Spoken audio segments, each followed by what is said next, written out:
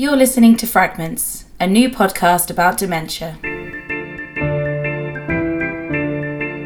Fragments takes a human approach to learning more about dementia. We hope this podcast acts as a stop on your journey with this disease, which we have learned is as unique as the people who live with it.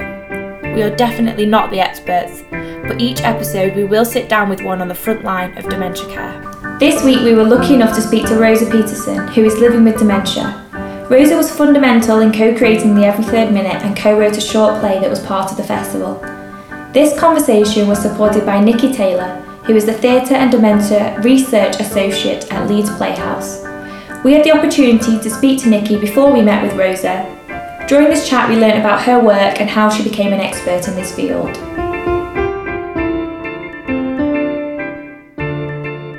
So I started working with older people when I was 18 as a community care assistant. So I was helping people who were living in their own homes and needed help with maintaining their independence, whether that was personal care or cleaning or shopping. So I did that for a while, and then moved into care management. So I've experienced working in care environments in people's own homes, but also in care homes. And I absolutely loved working in that environment. I thought it was a completely rewarding career and something that is usually fairly undervalued. Was there anything specific which led you to seek it out at 18, or? No, I was looking for a part-time job, and in the local paper I saw an advert, and you needed to have your own car, and they were going to train you in an MVQ in care, and I thought that sounds all right. So it was very serendipitous. It wasn't a grand plan, and I ended up doing that for 3 or 4 years, working for the same company, and gaining qualifications in care, getting to know how to work with people, what the challenges were for social workers who were trying to put care plans in place for people who maybe didn't think they needed support. It was absolutely fascinating, and I loved it. And I did that until I went to university, and I studied visual arts at university. But it was always socially engaged practice, so I continued working in community arts, in the local theatre, working with young people who were excluded or at risk of offending, and just kind of building my skills in community arts.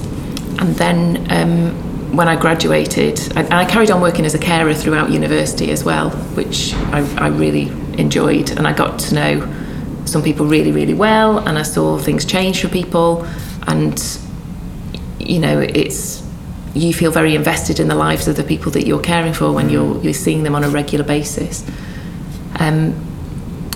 So after university, I worked for a local authority running an arts and health programme for older people, and I did that for a few years and built up opportunities for people who were in ex-mining communities to lead lives that were engaged in their community, that were focused on kind of physical activity, but also fulfilling creative opportunities as well.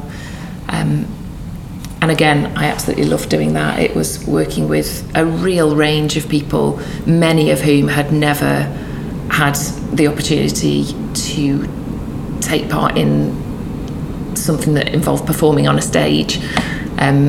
People who'd never really danced in that kind of setting. Yeah. People might have danced when they were younger, but the thought of going to a dance class to improve your health and your well-being wasn't really on the cards for them. They were much more likely to go to the local club and just sit and chat. Absolutely. So it was something about energising people and giving them different outlets. And it was really successful. I worked with about 400 older people a week on that project. Oh my gosh. It was a huge amount of people just generally, but let alone older people as well. Wow. It was across a lot of different communities, but communities with a lot of different issues around poverty and levels of engagement, and very poor health inequalities as well. So, and I did that until I applied for and got the job here at the Playhouse. So I've been working at Leeds Playhouse for 15 years now.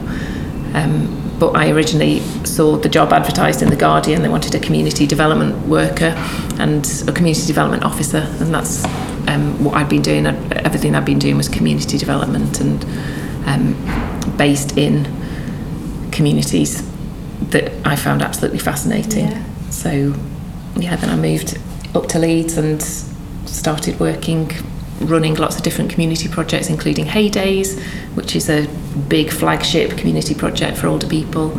And in that we were getting 300 to 400 older people on one day. So it was, the scale big was numbers. there. But also learning disability projects, community development, a real range. So I've always worked with older people, and I have always really enjoyed learning from them and getting a kind of solid perspective on life from people who've lived a lot longer than I have. Yeah.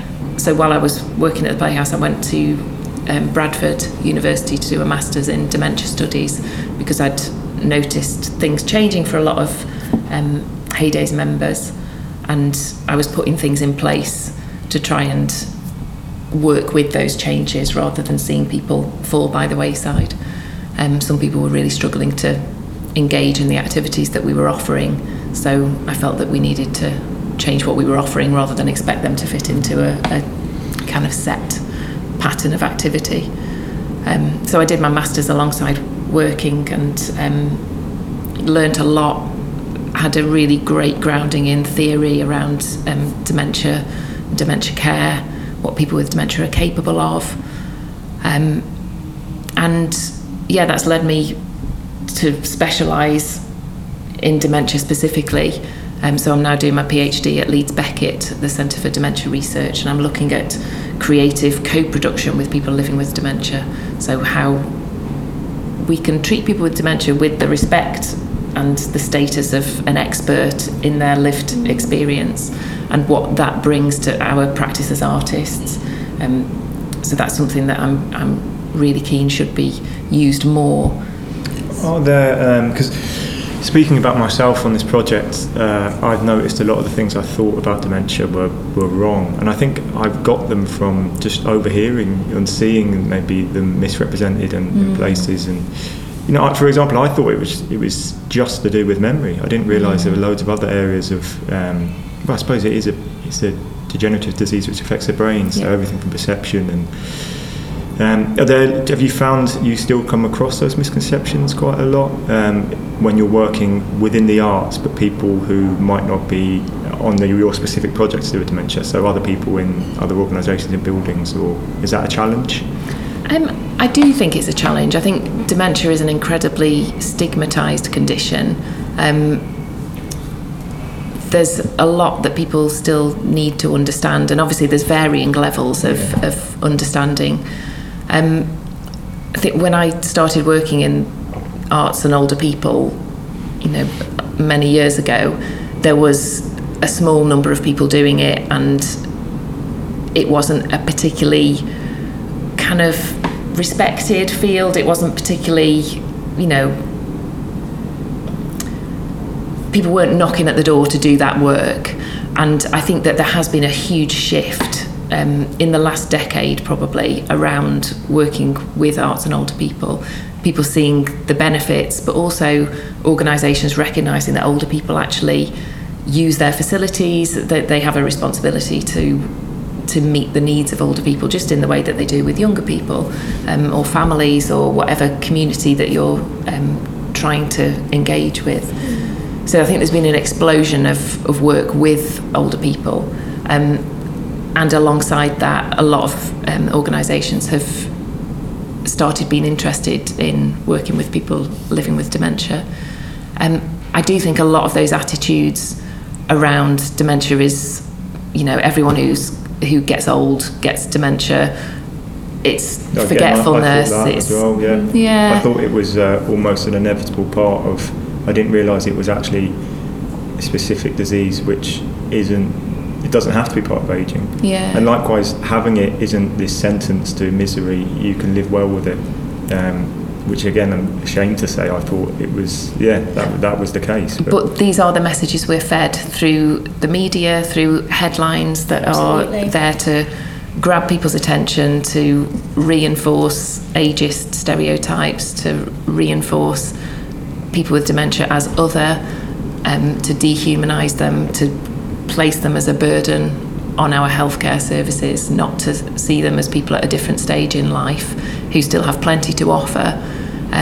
But I think for some people the prospect of dementia is so scary that it's easier to other people with dementia say they're not like us. The reason is, but I was thinking, is that what you think it is? Because you said it's changed quite a lot now, but almost like this work was almost a bit forgotten, or maybe it wasn't forgotten as such, but people didn't want to do it because there's an inherent fear that maybe because we all get older and that people don't want to deal with it. Like Anna's work on a project, the Grief series, and often people don't want to deal with anything grief, to do with death because, again, it's an inevitable part. Not that dementia is, but aging is. But grief and death are an inevitable part of life, and maybe people don't want to go there. Yeah, it's interesting. And I think what you were saying before, Nikki, about kind of the messages that we receive in the media, I think I found it really interesting that that the media are starting to use things like living well with dementia rather than suffering.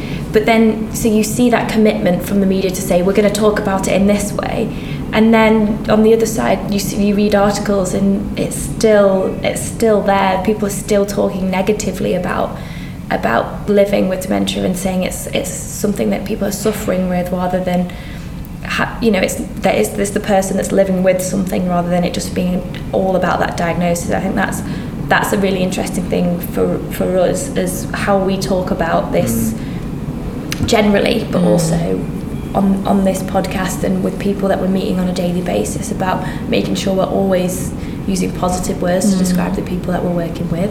I think language is an incredibly powerful thing, and if we are constantly fed the tragedy narrative around dementia, absolutely. that it is only about decline, loss, disintegration, all these words that are around the devastation of dementia, and there's no doubt that it is an incredibly challenging condition, and it impacts hugely on the person who's living with it and people who are supporting them.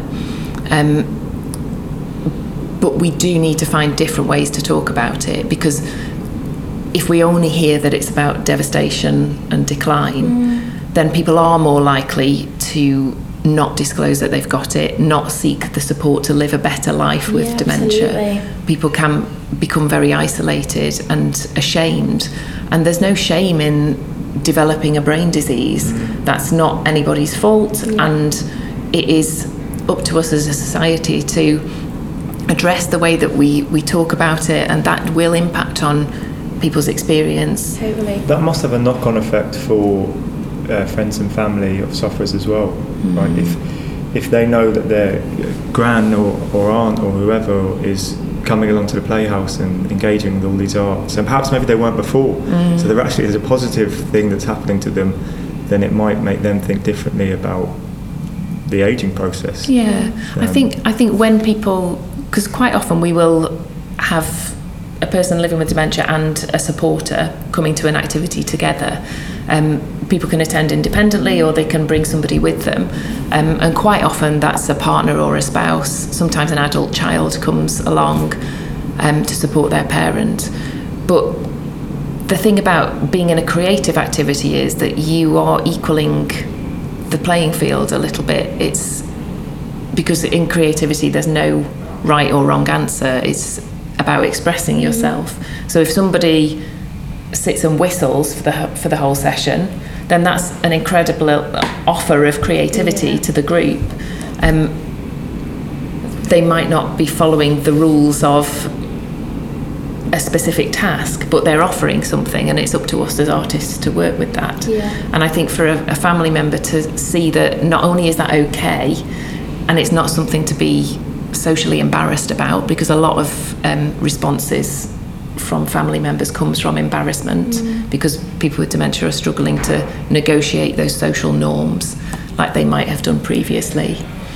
I think it's incredibly difficult for family members to accept that the person they love has developed dementia and that things are changing. Because as a family member, you've known that person for all those years. You can identify the losses, and unfortunately for a lot of people that does cloud the chance to see what people still have to offer.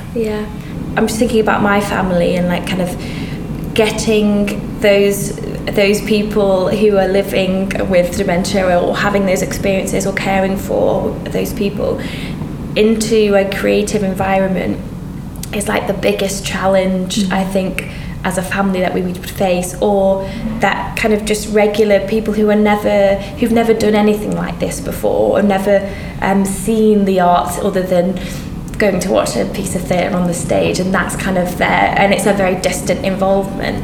How do you think it's do you find like you have to convince people to come along to things, or does it feel like the people who come maybe already have an understanding of how the arts is used? Or in general, no. A lot of the people I work with haven't engaged with the arts before, and I think that's something that's really interesting about, you know, dementia doesn't discriminate, and you can be any social class, any culture, any different background, and you can get dementia.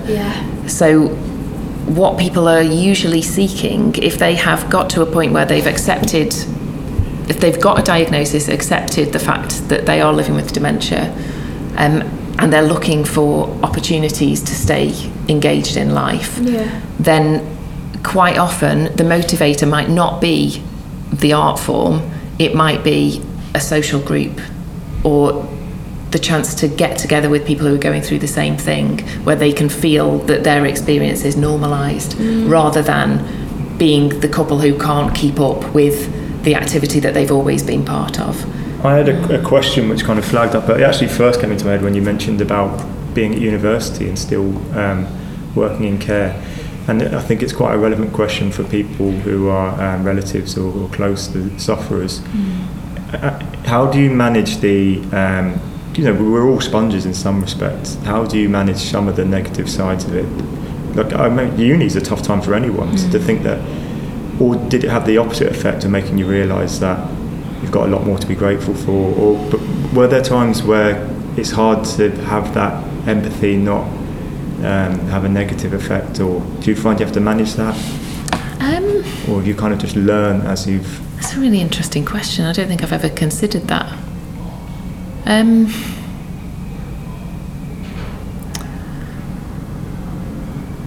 I've never not worked, so there wasn't a question that I wouldn't work while I was at university. And it was what I'd been doing, so it felt natural to carry on. It certainly wasn't the kind of job that most of the other students were doing. Like they were maybe working in bars. So there was definitely a level of responsibility there. You know, if you're responsible for going and getting somebody up on a Sunday morning, then you can't be out on the lash the night before. Absolutely, Yeah, I think... Because I sometimes think, who cares for the carers? Is something which is on my mind sometimes, because, you know, if they've got their own personal lives and things are tough, and then it's a really emotionally tough day at work, and they go home, does that ever impact you here? Or definitely. I think it's interesting you should mention that, because I'm part of my PhD, I'm writing around emotional labour, and that's something that through my PhD research I've become very aware of as an element of what I do day to day, but there was an added element when I was researching and practising at the same time. So my research project was focused on the Every Third Minute Festival, which was a festival of theatre, dementia and hope here at the Playhouse in 2018. And it was an 18-month process of co-producing a festival, evaluating it and sharing it with people. And it was emotionally very tough to maintain both the responsibility for the festival, and for all the people with dementia and their supporters who were involved, but also my own research and my own kind of processing of all of that at the same time for a prolonged period. So yeah, I think there is a lot of emotional labour and a lot of energy that goes into kind of absorbing what people are going through, and sometimes it is really difficult. You know, it's an area where people are experiencing lots of changes, sometimes in a very short period of time, very unexpectedly. You know, people might be going along okay for a little while, and then there's a point of crisis where they really, really need extra support, or things just aren't working out in the way that they had done previously. So yeah, there's certainly a lot that you take on, and you think about. It's not something that you don't think about when you go home. It's not something that you can completely switch off from. And even now, I remember some of the first people that I cared for when I was a community care assistant 25 years ago. I can remember those people, and I still think about them, because you're connecting with another human being, and what they're going through, it transfers something to you, and you learn from them, you learn from their experience, and you connect emotionally with it. And I think it's such an honour to learn from people in that way, because people are letting you in at a very vulnerable point in their lives, and hopefully what you can do is to work with that to help them feel more in control of what they're doing, or more celebrated for the things they still can do. But yeah, it certainly has an emotional toll. Yeah, I just jumped into medicine. I read a book recently, and there was a link between empathy and burnout, and that people who are overly empathetic all the time actually it really impacts their ability to do other things in their life sometimes. If there's like a fine balance that you have to kind of manage. I think for most people it's easier to manage, but if you're specifically working in care, it must be a challenge. But emotional load, labour. Did you say emotional labour? It's quite an interesting way of. I've never thought about that concept. That you are. It's kind of a. It is that though, isn't it? That's the perfect way to describe those sort of those feelings that you have. And I think I was really interested why. I always think about when you work in care, and I've never done it, but also working with kind of older people in general and supporting them in a way that feels different to how you would support somebody else. I think there's always going to be that emotional attachment, because the way that you have a relationship with someone who is requiring some sort of support feels totally different. And I think I find it amazing that you can support people and feel emotionally connected, and then still have that friendship relationship as well. And I think there's something really beautiful about supporting someone emotionally but feeling part of their life in a different sort of relationship as well. And I think I've seen you with lots of older people, and I feel like you support them in an amazing kind of a way that they really need, but also that you're a friend to them above everything else. And I think that's something that a lot of people maybe don't always think about, is that friendship is just as important as supporting people emotionally or physically, having that relationship with them in that way. Absolutely. We all need to feel that people are interested in us. Absolutely. And that, if you need help with getting dressed or using the toilet or having something to eat, then that's looking after your physical needs and the needs that will keep you alive. But actually the things that nourish you and kind of really look after your soul are conversation, physical connection that isn't task focused, that isn't about drying somebody or helping them to pull their tights up. It's about taking someone's hand or having a little dance with somebody. And I think that's something that care is incredibly undervalued for the amount of creativity and improvisation that is used on a daily basis by people working in care homes or in community settings, usually on minimum wage, with feeling fairly undervalued in cultures that don't always support people fully. And carers are trying all the time to work with people's dignity, often in systems that don't give them a lot of dignity, if that makes sense. I think there's constant power dynamics at work when you're looking at caring for or being cared for. And people who work in care, we need to consider the power dynamics there as well. And that's different, of course, to people who are caring for somebody because it's somebody that they love and it's unpaid care.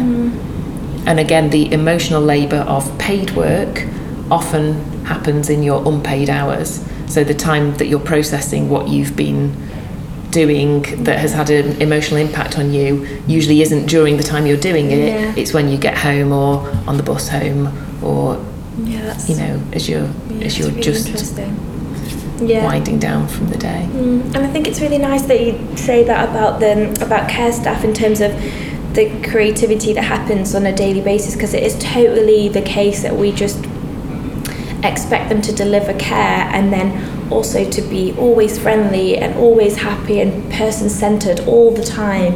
And to know that actually those moments they're doing those moments the minute they take somebody out of their chair and they're walking someone to a different room and they're having that conversation, we don't, that in itself is quite draining and taxing, and doing that with 25 people in the space of an hour, moving people from room to room, we forget that moment is difficult, let alone the whole other side of the physical care that they have to deliver. And I think it's really important for us to recognise that. And I don't know. Yeah, they're the real heroes in society, aren't they? I've always thought that.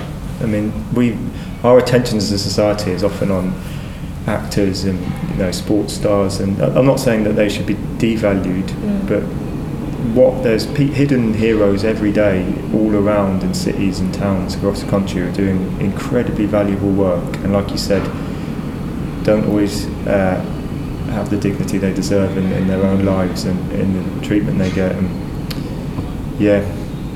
it's something we need to change, but it's easier said than done, I think. This is a question which I grappled with last week when we went and spoke to some of the residents, and it reminded me of my gran had schizophrenia, and I remember when we went to visit her, I was always advised to go along with whatever she was believing at the time, and these were things which had no root in reality often, but depending on where she was with her medication, it was whether to not disturb her, so go along with it, and I noticed I was unsure how best to deal with some of the things which came up in the conversations and what the right thing is. And speaking of people from my own family who've suffered as well, I'm not always sure if family members I have dealt with it the right way. So I was wondering if I'm sure there's no hard and fast rule, but is there a way? And I'm sure intuitively you kind of sometimes can get the right way. I think approaches have changed over the last couple of decades. There used to be an agreement on an approach called reality orientation, which was about getting people with dementia to focus on what time of day is it, what season is it, making sure that they were rooted in the here and now. But that's kind of largely been overtaken now by what's called entering the reality of the person with dementia. So if that person believes that they are a lot younger than they were, or they're at a certain point in their life, or they're talking about somebody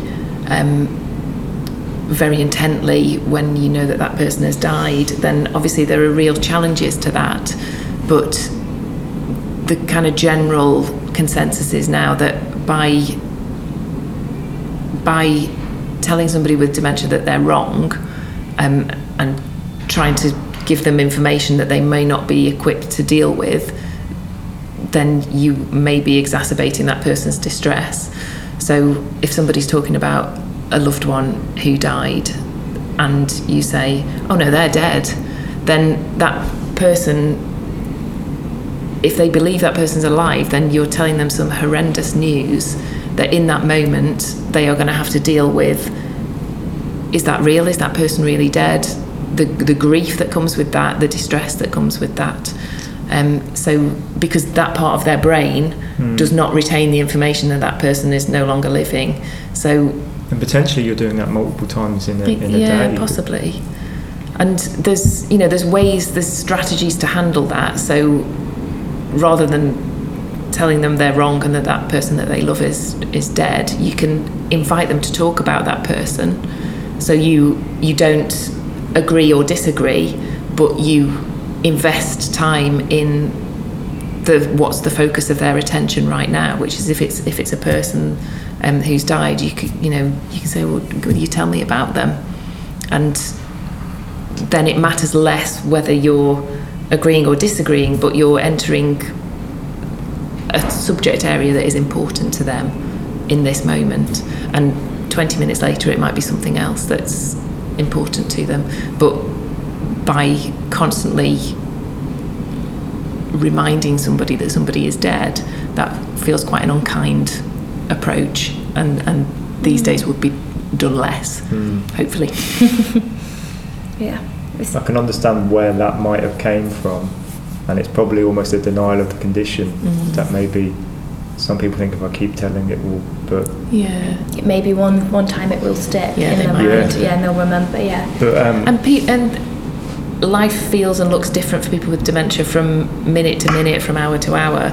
So at one point they may understand that person's no longer around, or the way that they express themselves might feel more in tune with the reality that you know, but half an hour later it might not. So it's working with what that person is experiencing in the moment without purposefully lying to a person. I think that's when it becomes very problematic, because if you follow a line of thought or a line of conversation with a person and you talk to them about somebody who's dead as if they are alive, then there's potential for distress to be caused that way as well. So I think that's interesting. I think our natural reaction is to reassure somebody, and whether that be telling them something that they want to hear, it feels like you want to do that, but also you have to kind of it's about, I think what you said is really interesting about buying into that reality, but also being aware of the fact that you're doing that, but maybe someone else an hour later and you will come in and say something that you didn't say to them, and that is more potential for stress and distress and upset. And I think it's really hard it's really difficult to do that. Hard, you put me at ease a bit, though. I think I was actually just asking about the person they'd referenced. I think one lady kept asking, am I going to take her home? And it was raining outside, so I just said, oh, look at the weather, isn't it miserable? And then that worked, and we talk about the weather, and you can have the conversation, but you can redirect it. So it's not focused on the fact, but more about the feelings around it. That's a nice way of putting it, though. You're responding to kind of not the truth in a sense, but what the truth for what they're feeling in reality, and trying to manage that in the best way possible. So if they're talking about someone, it's because that person's important to them. So if you can honour that without misleading them or creating unneeded stress, then I think that's the best approach. I remember you coming to the Playhouse for the first time. You came to try out Our Time, which is our weekly sessions on a Monday afternoon, and someone had told you that you should come and try it out. I don't know if it was your support worker Probably was, or the Debbies. Or the Debbies. But someone had said, come along, so you did. And I remember you were really nervous about being there. And you were visibly really nervous. You wouldn't really look at me that much or talk to me that much. It's different now, isn't it? It is. It must be a bit like first day of school. It's always nerve-wracking trying something new. I know. I'm used to it. Exactly. Now you're used to it. But I suppose back then you know, you'd only recently had your diagnosis, and it was tough, wasn't it? You were finding your feet. So used to diagnosis as well. Yeah. And starting something new at that kind of time when you're already feeling low is really, it's such a brave thing to do. Such a brave thing to turn up for something new. You are brave. I don't believe for a second that you're not. I don't believe it. I think evidence suggests otherwise. Yeah, here you are in our park right now, meeting us for the first time. That's brave right there. I think so anyway. So yeah, and then you got involved in Our Time sessions, and you just absolutely buzzed with creativity and poetry and imagination, and had so many ideas and such a poetic way of saying things. And Jet. We discovered Jet, didn't we, through those sessions. And Jet, do you want to say a little bit about who Jet was? Jet was the black horse I used to ride. Oh, wow. Yeah. So we did a play on him in a way. Oh. Yeah. Wait, did you ride him when you were younger? Yeah. Oh, amazing. Wait, was that in Leeds? No, it was out Nottingham way. Nottingham, wow. I'm a little bit scared of horses, so I admire anyone that can get on a horse and ride them. Jet was the only one I was allowed to ride. Nobody else could ride it because he was that strong a horse. Yeah. So he was quite calm when you were riding him? No, not really. No, not really. Quite the opposite. I know once we were riding, and if he saw the dog, he was all right, but the dog barked, so he just went whoosh, up the hill. Hanging on for dear life. Oh, amazing. And so did you say you wrote a play about Jet the horse? Yeah, I'm interested in what that was about. Yeah. What did you write it for? What was the story? So the play was called A Horse Called Freedom. Freedom, that's it, yeah. Mm-hmm. Forgot the name then. Yeah, it was... What was it now? It came out of... You'd shared that story about Jet in the Our Time sessions. And then when we came to start to put together our festival of theatre and dementia, I thought of Rosa. We wanted to put together some short plays that were written by people living with dementia with the support of professional artists, so that they could tell their story in a way that worked for you. And because you'd shared that story about Jet, and the person who was running the sessions at that time was Barney Bardsley, who you found a really good connection with. So when it came to thinking about the sorts of stories that might get told through these plays, the sorts of people that might be involved, you and Barney just clicked, didn't you? We did. It was hard work, but we enjoyed it. Mm-hmm. And that was the starting point, wasn't it? That really strong memory of riding on Jet's back and the freedom that gave you. Because it turned into a magic horse, didn't it? It grew wings, you see. Amazing. I got the ending. How did it end? Something to do with clouds on it. Yeah, you were looking into the clouds and creating those images in the clouds. And we touched a hard subject as well, didn't we? Yeah. Mm. It was about hallucinations. Yeah. We discussed that, didn't we? Yeah. Lots of different things that you were, again, brave enough to share about your life. Yeah, I actually went to see it and I thought it was beautiful. They were all good. Yeah, all of them were amazing. They were all brilliant. They were. I thought it was amazing. I watched you speak after about it as well, and I thought you spoke so wonderfully about the about the play. Yeah, where I sat at the corner, I wouldn't face the stage. I know, but you did. I wouldn't face the stage either. No way.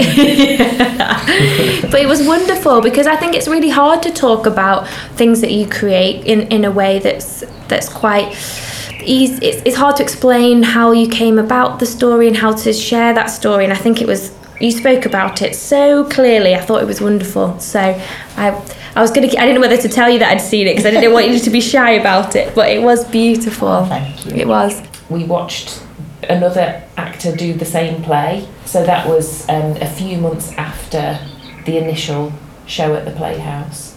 And then more recently than that, you wrote a poem you and Barney wrote a poem about your stay in hospital.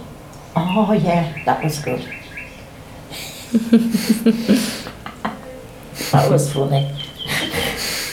It was funny. Yeah. You made a brilliant poem. I'm interested to read I'm that intrigued. now. They You're had hallucinations I had on the ward, you see. Oh, wow. And there was, how many were on the ward? I think there was six of Think us. six, And we all got on brilliant. Oh, did we all you? had a laugh. Thumbs up when you're okay. That you're not. Sort of okay. That one you're down.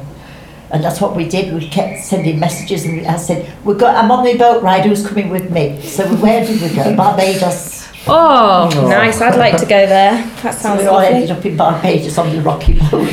Oh, wow. That's lovely. They used to come in, the nurse, and tell us off because we were laughing that much at 2 o'clock in the morning. Wow. Late night. Amazing. Yeah. What sort of things do you get up to in our time then? Is it just different every week? Singing, dancing, laughing, making mistakes. That sounds great. What's your favourite? Is Do there poetry, don't we? We do poetry, yeah. I missed that. Yeah. We have to do Would that you like to do a again. bit more Yeah. poetry again? Yesterday we used a lot of ribbons and kind of That was expressive materials, didn't we? We did some mirroring with our ribbons. Did we? Yeah, we were. I was I'm used to copying it with you, my hands, and aren't then I? yeah, but that was because Rosa, you really enjoy mirroring games, don't you? Where you lead and someone follows, or you follow someone else. And yesterday we did a similar idea of that, but with the ribbons, where you'd make a pattern with a ribbon, and then I followed you, and you followed We me. did a whirlpool, didn't we? We did, yeah. Oh, that's beautiful. Were the ribbons all different colours? Yes, all different colours. Oh, lovely. What was mine? Purple. Yeah. Yours matched your shoes. Yes, That's what I it did. remember. Not Always today. good. Not today. You got a purple coat on though, Yeah. see your coat would have matched. Theme. And do you have lots of friends in our time? Is it kind of a group of people that go Not many of regularly? us, There's about 6 of us, isn't there? Yeah, we get on great. We all have a laugh together. We have a cry together sometimes. Yeah. You've really openly spoken to lots of people through your involvement at the Playhouse about what it's like to live with dementia, what the It's frustrations funny are. living with it at times. Yeah. What's funny about it? I don't really actually have the mistakes I make. Yeah. Yeah. Yeah. Like leaving the pan on the stove and forgetting it's on.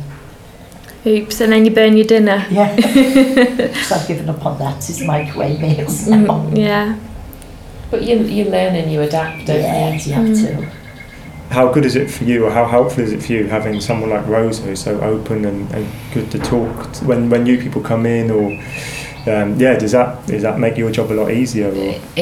It's incredibly important that Rosa and others contribute in the way that they do. I think I learned so much from Rosa, and her generosity and the way that she supports other people in the group, but also the way that she supports me in the work that I'm trying to do. I honestly don't know what I'd do without Rosa. She is incredible, and the things that we've been able to achieve together, raising awareness, changing people's minds about what life with dementia can be like, I couldn't do that on my own.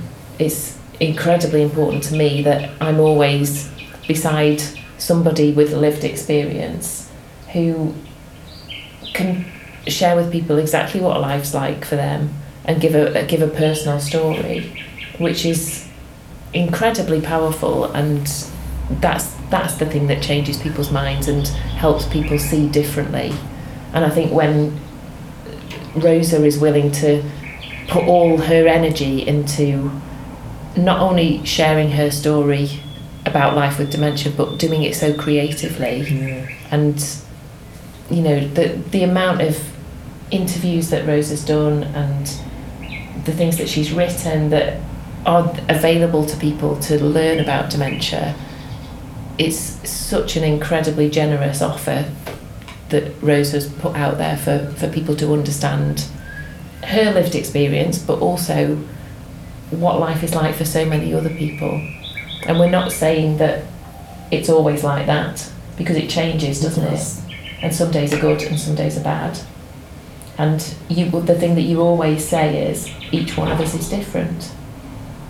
And that's so important to remember as well, that everybody has different likes and dislikes, different experiences, different symptoms, and together an understanding of that, because it's not just one person's voice, is it?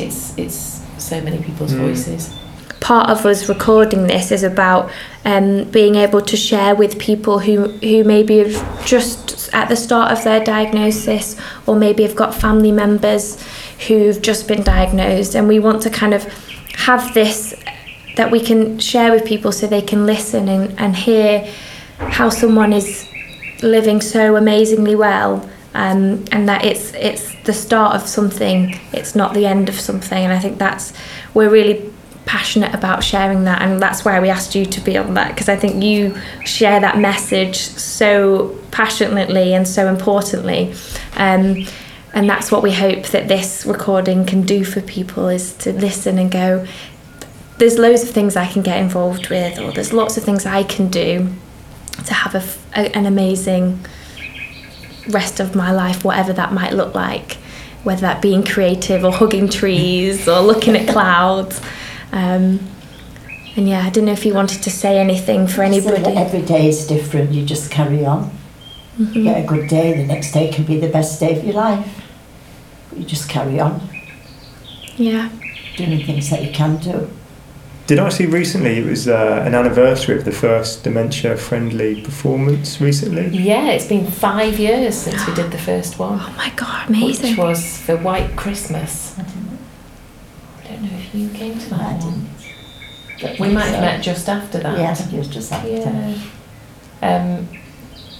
But yeah, so 5 years of running dementia-friendly performances, and they're slowly growing with other theatres becoming interested. There's some other theatres who are really committed to it, but it is a growing thing. There's still only 4% of theatres that offer dementia-friendly performances. Wow, is that all? Yeah, so there's a lot more work to do to convince people, but with so many people affected by dementia in the country, and living across the country, we think that people should have the right to see theatre wherever they are, and absolutely, their local theatres and arts centres should be welcoming people with dementia in all kinds of ways.